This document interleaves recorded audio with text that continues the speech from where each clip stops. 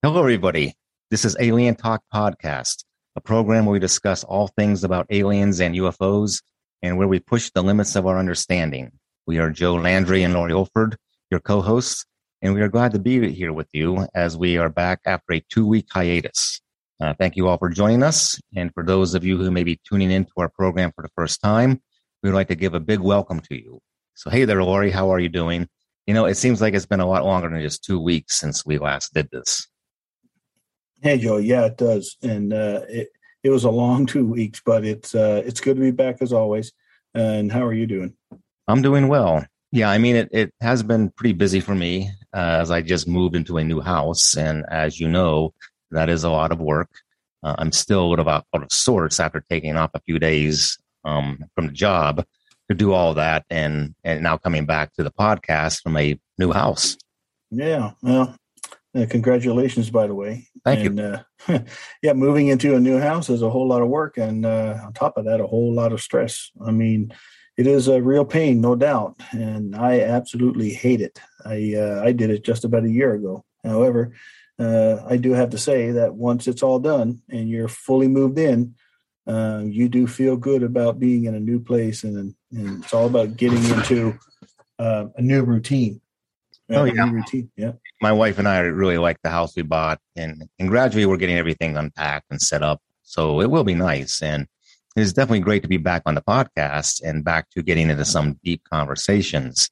And today we're going to cover a subject that coincides with what we talked about last time, that being the mysteries of the ocean and the possibility of alien operations intrinsic with the long reported appearances of USOs or unidentified submersible objects. Right. And not only that, but we also looked at how the strange occurrences in the Bermuda Triangle may be related in some way, not only to an extraterrestrial presence, but also to the legends within our mythological traditions about lost continents like the ones of Atlantis, Lemuria, and Mu. Now, those traditions in turn, like those of the gods, seem to come from much older and more long-rooted ones that go back to when advanced civilizations from different worlds had at one time or another existed here on planet Earth. Now, that brings us to the particularly interesting myths of the Dogon tribe in the West African country of Mali, where we find that some of the stories that have been passed down through the generations tell of a race of beings called the Nomos, who came to Earth thousands of years ago from the Sirius star system. Yeah, now for those who have been following us for a while, this should sound familiar to the Sitchin theory of the Anunnaki. And the Dogon people of West Africa have carried on an oral tradition that is remarkably similar to what the Nineveh tablets describe about the Sumerian creation myth that is found in the Enuma Elish. And just like the Anunnaki, the Nomos were gods who descended from the heavens, only it is from Sirius B and not Nibiru that they come. Or as they call it, Sigi Tolo. They were referred to as monitors and teachers and masters of the water. And they taught humanity the knowledge of science, mathematics, writing, and art, as well as special wisdom comprising of things like magic, sorcery, alchemy, and soothsaying. This is similar to how the Watchers of the Book of Enoch are depicted within the Western literary tradition. Yeah, in fact, their chief deity even has a name that is similar sounding to that of Anu. It's Amma. So the word nomos is a verb that translates from closely to mean, or most closely to mean, to make someone drink. And to the Dogon, these beings were amphibious, hermaphroditic, and had the appearance of mermen and mermaids, half fish and half human. Now, recall that in Babylonian and Sumerian mythology, Enki's, or Ea's, symbol was that of a goat, a fish, or both combined together.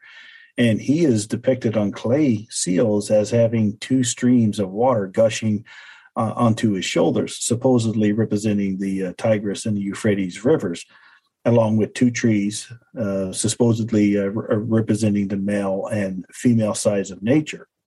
There's also the goddess Namu, who is said to be the one that gave birth to the gods and therefore is also the mother of Enki. So even with the Anunnaki, we find a close association between water, whether it be the rivers or the oceans, and the deities that come from the sky. And of course, the same is with the Nomos. Yeah, and also the Egyptian goddess Isis is sometimes illustrated as aquatic with a mermaid-like image, and the star Sirius is said to be her astral representation. So again, we find uncanny parallels with all of the mythical constituents of water and the divine. Now, much of what we know about the Dogon beliefs has come from the research of the French anthropologists Marcel Grual and Germaine Dutilleret, who in the 1940s devoted a considerable amount of time learning what would be known as their secret cosmology. And they heard from the tribal shamans that long ago, the Nomos descended from the sky in a vessel accompanied by fire and thunder, and then dived into a water reserve that they made as they needed that in order to live. Yeah, they also told that the Nomos taught the Dogon people that they were from a world near the star Sirius, but not only that, but a companion to Sirius, later known as Sirius B. It was called Potolo, and it went around the other star, Imi-Yatolo, later known as Sirius A. Now, it's important to realize that it wasn't until 1970 that astronomers acknowledged Sirius is actually a binary star, and that there really is a Sirius B that does exist and orbits Sirius A. So the Dogon are believed to have known about this hundreds of years before the invention of telescopes, and even with the Sirius B not being visible to the naked eye. And as it is, Sirius is the brightest star in the night sky with a distance of 8.7 light years from Earth. And it was a very significant star to the ancient thinkers, as they took note of its Hyakor rising every year right around July 19th. It is called a dog star because it is in the constellation Canis Major, and it is prominently positioned right alongside Orion, tangent to the belt. The Hyakor rising of Sirius occurs when it starts to become visible above the eastern horizon just before sunrise. And this was important to the management of agricultural activities, especially in Egypt, Greece, Babylon, India, and China. It was a particular relevance to the Egyptians, as the Hyakor rising of Sirius corresponded to the annual flooding of the Nile River, which was extremely important to the proper farming practices back in antiquity. Yeah, it's also how the phrase "the dog days of summer" was originated. That's right. It's actually an astronomical meaning. Yeah. So now these Nomo gods are supposed to have descended to Earth from Sirius in something that was called an arc, and it was said to spin as it moved through the sky while making a loud noise and causing a great wind. Now, this should evoke the image from the book of Ezekiel, where the prophet has a vision in the sky of a wheel within a wheel that made a loud noise and a rushing of wind. And of course, images of Noah's Ark and of the Ark of Covenant also come to mind. So again, we continue to find these parallels within the mythological as well as the scriptural traditions that seem to follow along the same themes of people witnessing incredible sights coming down from the heavens. Right, and we see the importance of the symbolism to be prevalent, and it seems to deliver the same message. It tells us about the gods dwelling in the sky, about how they arrive with fire and wind, about how they instruct mankind in all matters of intellect. It also tells about how water gives a connection between them and all of humanity, and about how they save and preserve life on Earth from completely perishing in disasters, natural ones or otherwise. Now, these ideas are fully integrated within our belief systems, and they portray the superiority of the gods over humans, whoever the gods may be. Of course, in the ancient astronaut theory, the gods are extraterrestrial beings from other planets. So the Dogon mythology has quite a bit of a connection to the biblical and the Middle Eastern traditions, as they claim that before their ancestors migrated, they lived in Egypt, of whose pantheon was descended from Akkad and Sumerian. Enki being Ptah and Ra being Marduk, Enki's son. As such, the idea of the Nommo could have easily fit right into the beliefs of the Dogon tribe, as they would have heard the stories passed down and told over and over again from when they were in Egypt. These would have been stories about ancient beings who splashed down into the Persian Gulf. And over time, the retelling of this account could have become corrupted into describing the beings as half fish and half human, or at least associated with fish.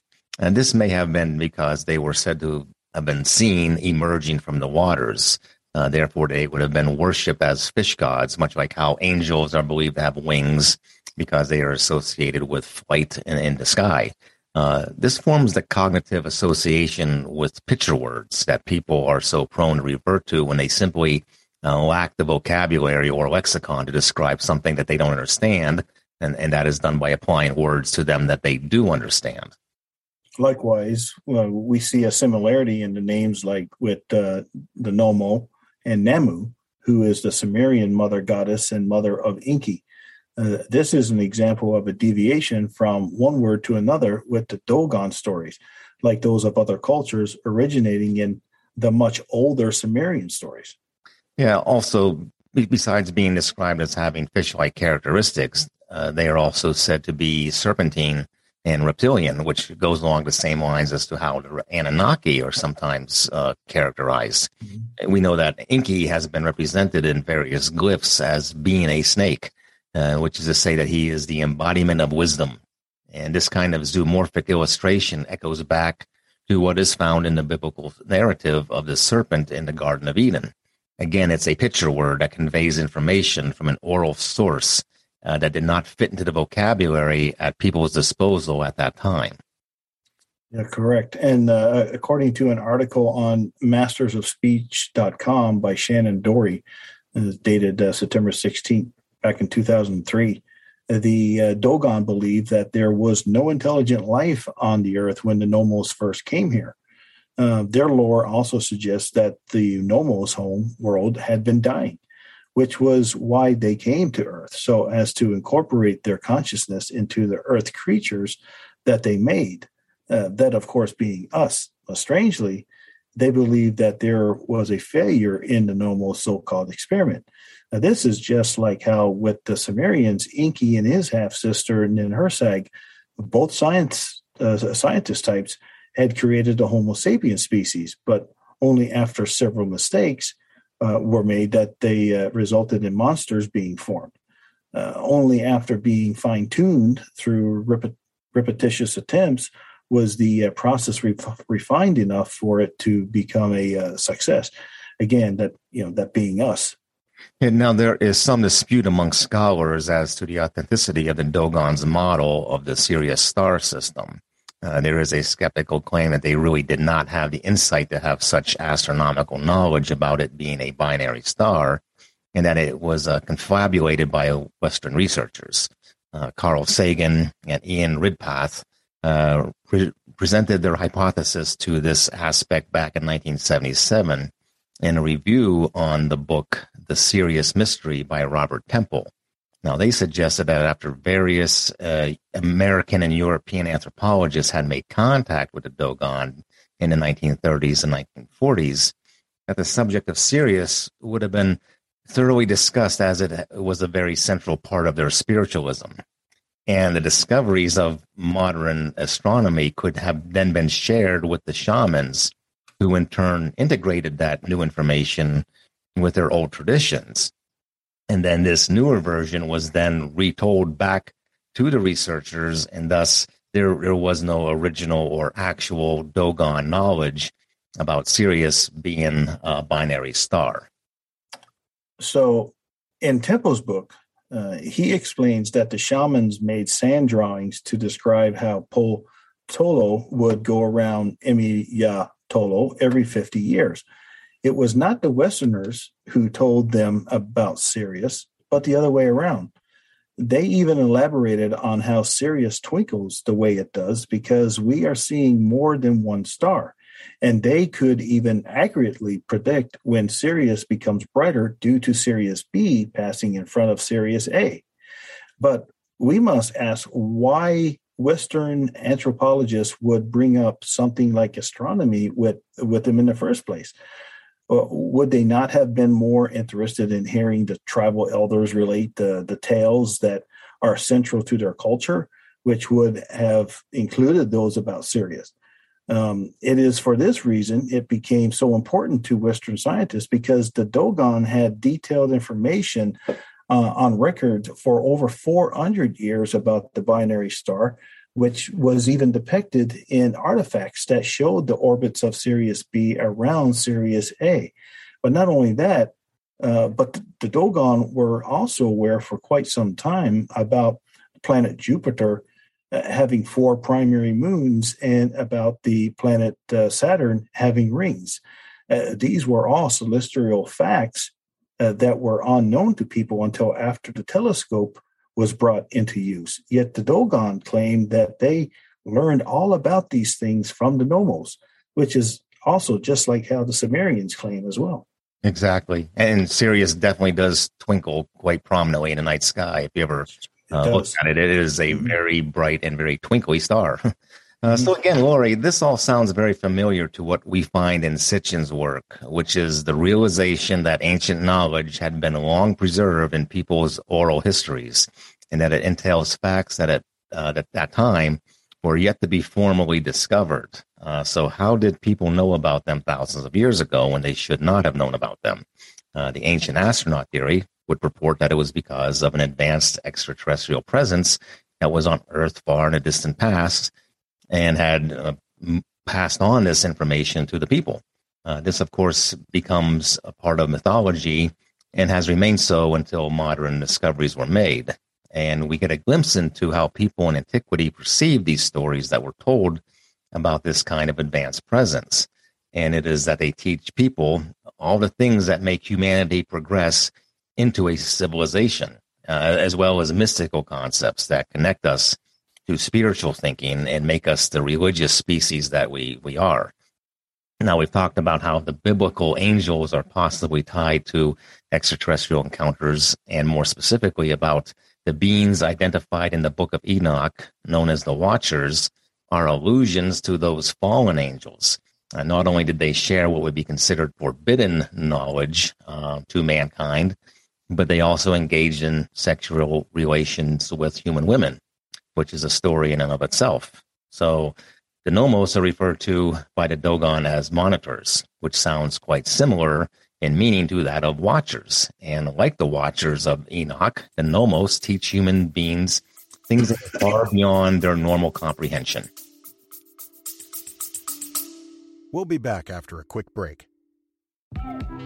Hi, and welcome to Hiss and Tell, a cat podcast where we delve deep into the fascinating world of feline behavior with your host, me, Christina Wilson, a professional animal behaviorist. Each episode features insightful discussions with leading veterinarians, dedicated researchers and scientists, experts in cat behavior and training, and so much more. Join me as we decode the complexities of pet loss, unravel the mysteries of feline health and behavior, and discover the latest research findings. I'll meet you at Hiss and Tell.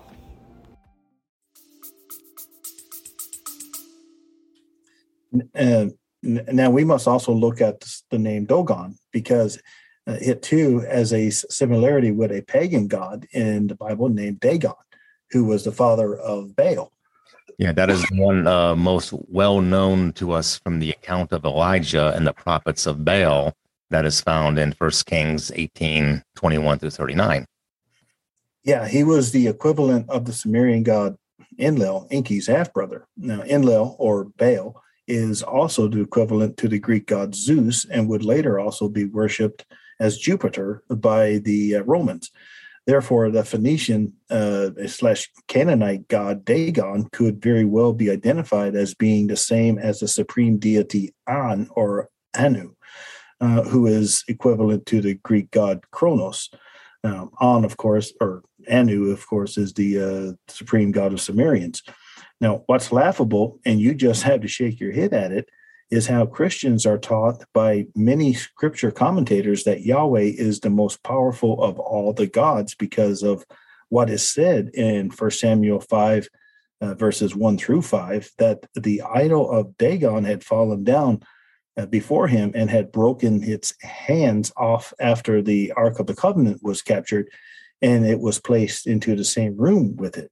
So it says in the scripture verse, let me see here.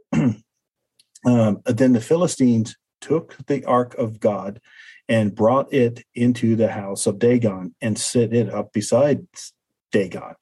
And when the people of Ashdod rose early the next day, behold, Dagon had fallen face downward on the ground before the ark of the Lord. Now, if you continue to read further into the text, you'll see how they put him back up, and then the next morning he is down again. But this time his head and hands are broken off.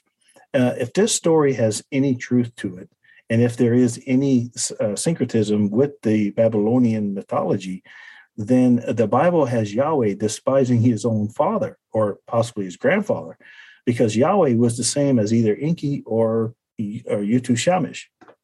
It gets even more confusing in that Yahweh may be equivalent to Enlil because he was such a disciplinarian who constantly wanted to punish the human race. This would make it such that Baal was the son of Dagon, and so was Yahweh.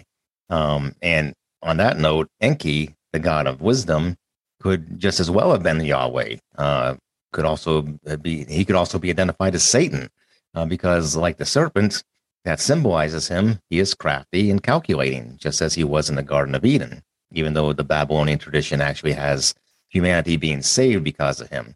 So we definitely have a major problem with these types of Bible stories, and that there's a good bit of schizophrenia going on with the personalities of all these gods, whether it's Yahweh, Baal, Enlil, Enki. It's kind of hard to sometimes say, where the equivalency lies, and are they all the same, or what are their differences? Yeah, schizophrenia. That's a good word. Well, I honestly believe that the connection between Yahweh and Baal, as well as between Yahweh and Enlil and Yahweh and Zeus, as it fits well with the older source materials that originate from the periods when the Bible was written. So could the Nomos be the same aliens as the Anunnaki, or are they a different species altogether? Could they be more like the reptilians? And that's a difficult question to parse through, as we've seen that while the Anunnaki from Nibiru are supposed to look more like us, they have also been described as having reptilian or amphibious characteristics. It's hard to say, as these descriptions may be a result of the ancient writers trying to convey something by which it lacked a proper lexicon to give more accurate scientific meanings.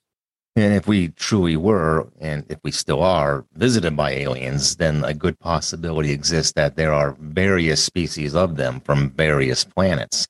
They're not just the ones that came from Nibiru. We mentioned on previous shows that there are the Nordics, or the Pleiadians, as they're sometimes called, from the Pleiades in Taurus. There are also the Greys, who are said to come from Zeta Reticuli. Yeah, and the reptilians from Proxima Centauri or Arcturus or the constellation Draco. So, we do find a good bit of diversity among all of the traditions around the world about where these alien races come from. And if there are indeed multiple alien species or races or civilizations that have been making contact with humanity for all of these thousands of years, then there's bound to be some overlap in the mythical narratives, just as there is syncretism among people's beliefs about gods, which is a combining of the elements of one religion with another, kind of like how we see some dogmas and rituals that are found in Christianity were borrowed from those that were at one time pagan, and also like how Zeus and Jupiter and Enlil are mostly different names by different peoples, but for the same exact deity. Again, that kind of schizophrenia that we have there. Which one is which, and are they all one and the same, or are they different?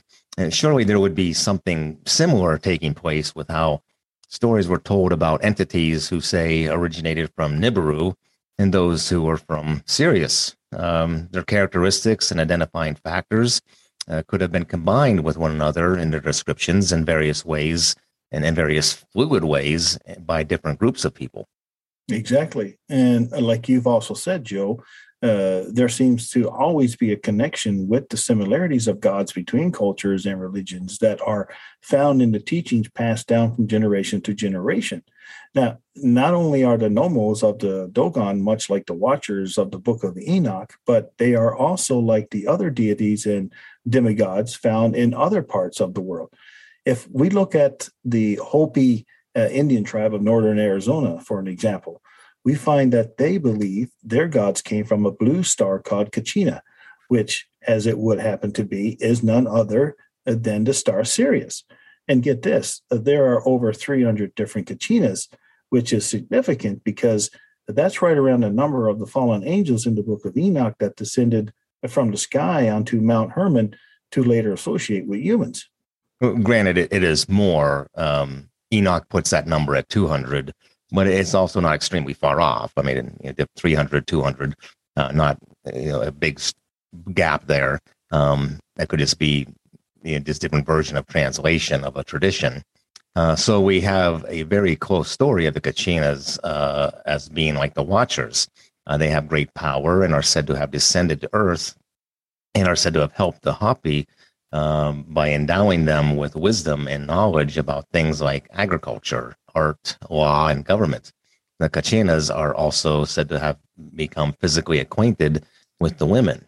And we all know that what that leads to, hybridized offspring that are half human and half non-human. Yeah.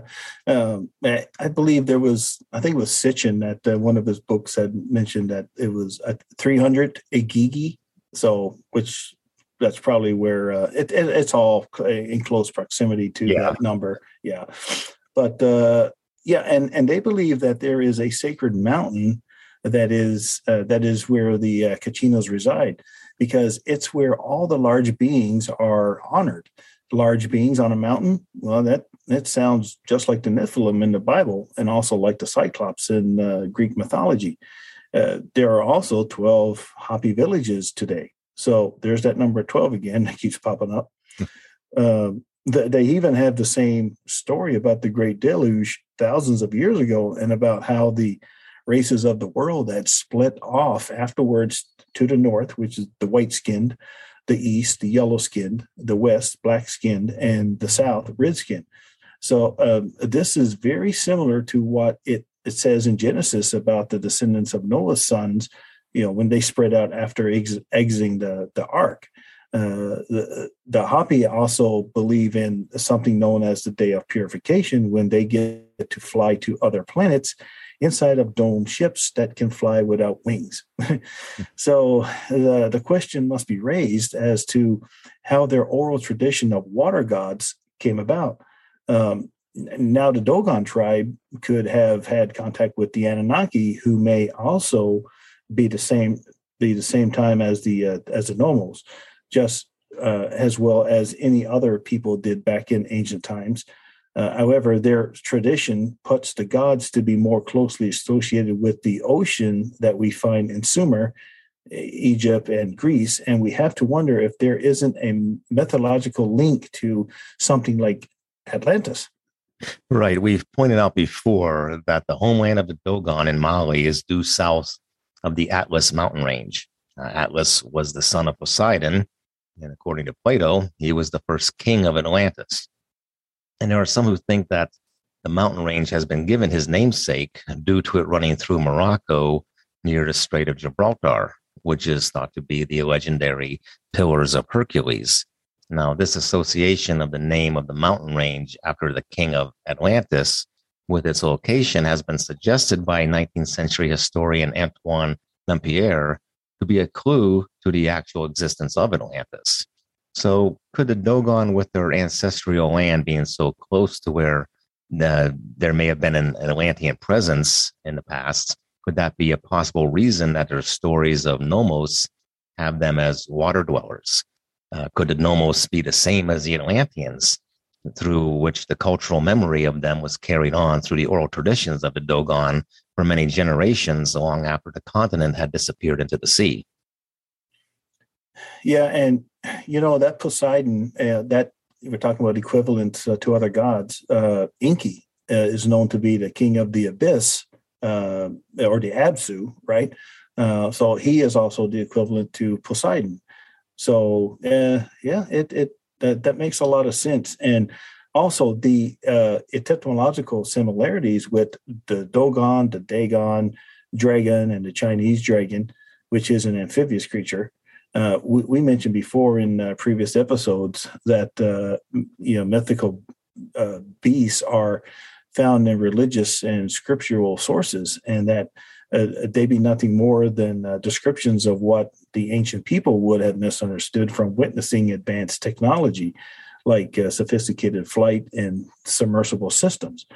These could be nothing more than stories of prehistoric accounts in which UFOs and USOs were seen by people who had no other way of explaining them other than to call them dragons. Perhaps there is even a connection between them and the belief that some of them may have come from the constellation Draco. So does the very name of the tribe Dogon reflect this kind of encounter by this group of people, which surely could have had a profound enough experience for all of them, and so as to impress upon them the inclination to call themselves by that name? It could very well be. Even when we look at the Japanese culture, we find something called the dogu, which are the many figurines that were found dating back tens of thousands of years to the Jomon time, known as the Shakoki dogu. The name Shakoki means light blocking device or goggle-eyed, which is what we see when we're looking at some of these ancient figurines. I mean, they look like spacesuits of some sort. And the dogu, they're also associated with fertility, which is the goddess Isis / Ishtar. She's often associated with. You mentioned that earlier. Even the word dragon is meant to depict an amphibious creature, one that can live in and out of water. And in China, a dragon is a creature that swims in seas, lakes, and rivers, but it also takes to the skies to fly. And if you guys have time, you might want to check our episode out about the dragons. It's pretty good. Right. They're said to be able to transition between flying in the air and flying underwater, much like how USOs are often said to be seen. They can go back and forth between flight in the air and flight underwater. That's a good point, Joe. So, yeah, there could be a connection with the words dragon, Dogon, Dogu, and Dagon, because they all seem to have similarities with fish or amphibious characteristics. So the star Sirius is also known as Alpha Canis Majoris, a.k.a. the Dark Star, and it does appear to be a bluish-white star, which is why it is called the Blue Kachina by the Hopi. What should also be noted here is that the alien beings or gods of the Dogon tribe would have been from a planet of Sirius B, with Sirius B, maybe even Sirius A as well, being its sun. So you have to wonder what that planet would be like if there was more than one planet which the species inhabited. So Sirius B was discovered by a telescope maker named Alvin Clark, and is now determined to be the same size as our own sun, and it is a white dwarf. I like how Robin Olson, in an article with owlcation.com, is dated back December 15th, 2021. It's not that long ago. He explains that the system is around 300 million years old, and that Sirius A has a habitable zone somewhere between 2 and 5 astronomical units from it. So, which means that planets may be in some type of Goldilocks zone, much like the one we have here in our solar system. If that's the case, then the Nomos may be from a planet in that particular zone. Of course, such a planet would need plenty of liquid water like ours. True. And a very protective atmosphere with oxygenated air, also like ours. Mhm. However, 300 million years is not a very long time for a planet to form. If there was a planet in that system, it seems like it would have to be a pretty young one. Yeah, and Olson continued to say that if it existed, it would have warm, shallow oceans and a very thick, humid, and cloudy atmosphere with a bright sun shooting out ultraviolet rays of light. Now, if you look up the ideal climate for reptiles, the best habitats are temperatures around 70 to 85 degrees Fahrenheit and basking temperatures over 100 degrees Fahrenheit. They also like high levels of humidity and need vitamin D3 that is produced from exposure to ultraviolet light. So I'm guessing that since a planet like this would be fairly young, then what if the Anunnaki, looking for a new world on which to live as Nibiru had maybe become uninhabitable, had transferred their civilization to this planet orbiting Sirius B, and this is why we get such the similarities. Right. The Sirius B system may now just be their new home, having abandoned Nibiru a long time ago. After all, the Sumerian mythology tells of it being on the brink of environmental disaster hundreds of thousands of years ago. So if it was in trouble even way back then, it could have eventually become too toxic to support Anunnaki life. And since they are often described as amphibious, especially by the Dogon tribe, then this would make perfect sense for them to dwell on a planet more suitable for them. Even with their solar system being 8 light years away from ours, they may now have developed the technology to enable themselves to travel in such a way, come and go more frequently, which means that they may be arriving back on Earth even sooner than we expect. So we're left wondering what, if any, relationship there is between our oceans and the extraterrestrial races that may have visited us, both in the distant past as well as in recent times. Certainly the uncanny disappearances of ships and airplanes in the Bermuda Triangle, the strange sightings of USOs that have been reported around the world for centuries, and legends of entire civilized continents, like Atlantis, being submerged into the dark depths. They have impressed upon us the possibility of an alien connection with the mysteries of the sea. And I don't think we can ignore that there is some connection, even though we don't know what exactly that connection may be. But if nothing else, we can plainly gather from the legends and the myths of the gods that they have full reign of everything, not only of what is high up in the heavens, but what is far below in the ocean. Indeed, even the Bible depicts God as omnipresent in that very way. And just as it says in the book of Psalms, that the heavens declare the glory of the Lord, and his voice is upon the waters. So that wraps up our show for today. For next episode, which will be in 2 weeks, the Foo Fighters, not the music group, but the bogies, or what combat pilots would have called Tic Tac UFOs back during World War II. Yes, the word Foo Fighter was sort of a gibberish thing that the American military aviators coined to describe what they encountered during their missions, both over Europe and over the Pacific.